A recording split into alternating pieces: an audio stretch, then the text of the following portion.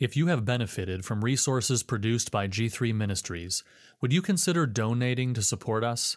Even a few dollars helps us to continue to publish free curricula, articles, podcasts, video resources, and more. Visit g3min.org/give or open the G3 app to give a one-time or monthly donation. Articles from G3 Ministries. All of Christ for All of Life, written and recorded by Scott Aniol. What does it really mean to serve the Lord? Unfortunately, there's a lot of confusion about the proper answer to that question among evangelicals today. Some Christians believe that the only way to really serve the purposes and plans of God is what is sometimes referred to as full-time Christian service. All other vocations are just secular and therefore are of lesser value. If you're a farmer or a firefighter or a contractor or a computer programmer, those jobs are not really service to the Lord. If you really want to serve Christ, then you should pursue being a pastor or missionary.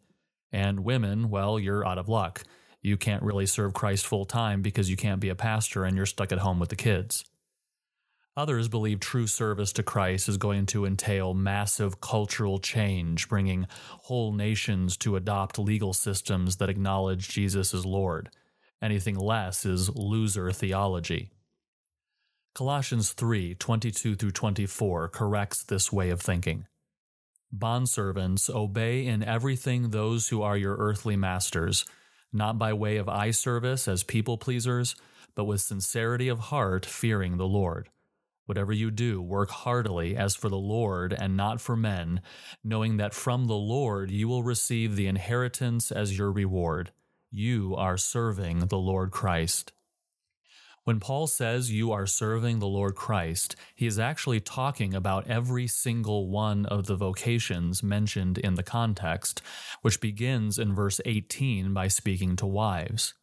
Wives, it says, when you do what wives are called to do, you are serving the Lord Christ. Paul then moves to husbands. Husbands, he says, when you fulfill your God-ordained calling as a husband, you are serving the Lord Christ. Then he moves to children and parents. When you fulfill what God intends for children and parents, you are serving the Lord Christ. And then, perhaps most remarkable of all, we get to verse 22, where Paul addresses bondservants. Now, perhaps we can see how wives and husbands and children and parents are all God-ordained vocations in which we can legitimately serve Christ. But servants? We can see how God created husbands and wives and parents and children, but bondservants is a station in life that people created. Surely that's got to be one of the most secular of all jobs.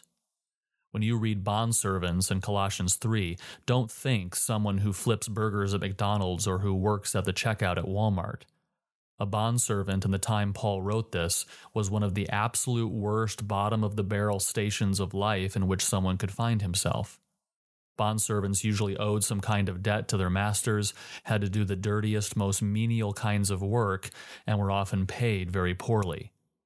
And yet, Paul looks at these individuals whose jobs include some of the most mundane, earthly, secular work, and he says to them, in your job as a bondservant, you are serving the Lord Christ. What a remarkable thought. Paul is intentionally choosing the lowliest of all professions and calling it service to Christ in a way of saying all legitimate human vocations in life are service to the Lord Christ. There is no legitimate profession that is somehow inferior in its ability to serve Christ than another. In other words, being a pastor or missionary are high callings of God in which God-called men can serve Christ. But this is also just as true for a Christian who is called to be an accountant, a plumber, an engineer, or a homeschool mom.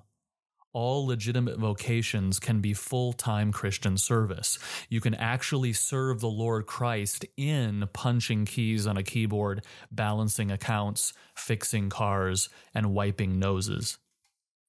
The kind of thinking that says only full-time church workers are really doing ministry was actually perpetuated during the Middle Ages. Medieval Christendom taught that only being a pastor was really a calling of God. All other professions were simply necessary evils. And so it is in the 17th century reformers that we get some of the most helpful arguments against this. Martin Luther was particularly brilliant in combating this way of thinking and in arguing that God works through every legitimate profession. He used Psalm 147:13, for example, to prove this. The verse reads, "For God strengthens the bars of your gates." How does God strengthen the bars, Luther asks? By city planners and architects, by politicians who pass good laws to protect the city. The psalm continues, God blesses your children within you. How does he bless your children, Luther asks? Through the work of teachers and pediatricians. The psalm continues, God makes peace in your borders. How? By means of good lawyers and policemen. God fills you with the finest of wheat. How? By farmers and factory workers and grocers. Luther went on to say this, when we pray the Lord's Prayer, we ask God to give us this day our daily bread, and he does give us our daily bread. He does it by means of the farmer who planted and harvested the grain, the baker who made the flour into bread, and the person who prepared our meal. God answers our prayer for daily bread through each of these vocations. Our legitimate professions, Luther said, are like the masks God wears in caring for the world. They are God's work. When you fix someone's computer problem so that they can do their job better, you are doing God's work. When you sell someone a product that will enrich their life, you are doing God's work. When you vacuum under the kitchen table for the zillionth time to keep your home clean and healthy, you are doing God's work. You can serve Christ in all of these vocations because this is what God has called you to do. Often in Christian circles, when we talk about a calling, we tend to use that term only to describe being called as a pastor or missionary. But again, limiting calling to only ministry positions within the church is not what Scripture teaches.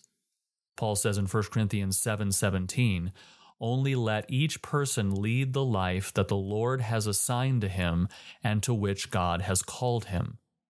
Paul has just finished talking about a Christian wife who is married to an unbelieving husband.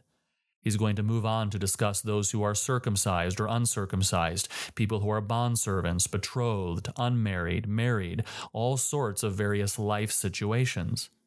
And what does Paul say in verse 17 about every one of these situations? This is what the Lord has assigned you.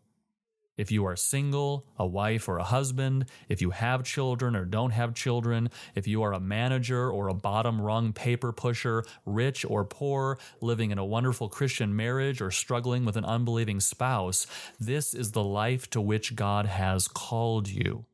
This is your calling from the Lord, no different from a calling to be a pastor or a church worker or a church planter. This is your calling. This is your vocation, which just comes from the Latin word for calling. And that is why no matter what you're calling, from the pastor of a prominent megachurch to a woman who sells crafts on Etsy, you can serve the Lord Christ in your calling. And so on this basis, Paul says in Colossians 3, because the profession God has called you to is service to Christ, do it heartily for him and not with mediocrity. Do it for the Lord and not for men. Work ultimately for the inheritance of Christ, not for earthly gain. Christian bakers should bake the best bread possible. Christian bankers should invest their clients' money with the highest integrity. Christian auto mechanics should fix cars to the best of their abilities because they are doing it for the Lord.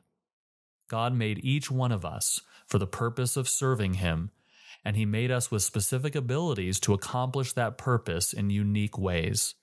Let us pursue God's calling in our lives in such a way that in everything we do, we serve the Lord Christ. You can read this essay at g3min.org.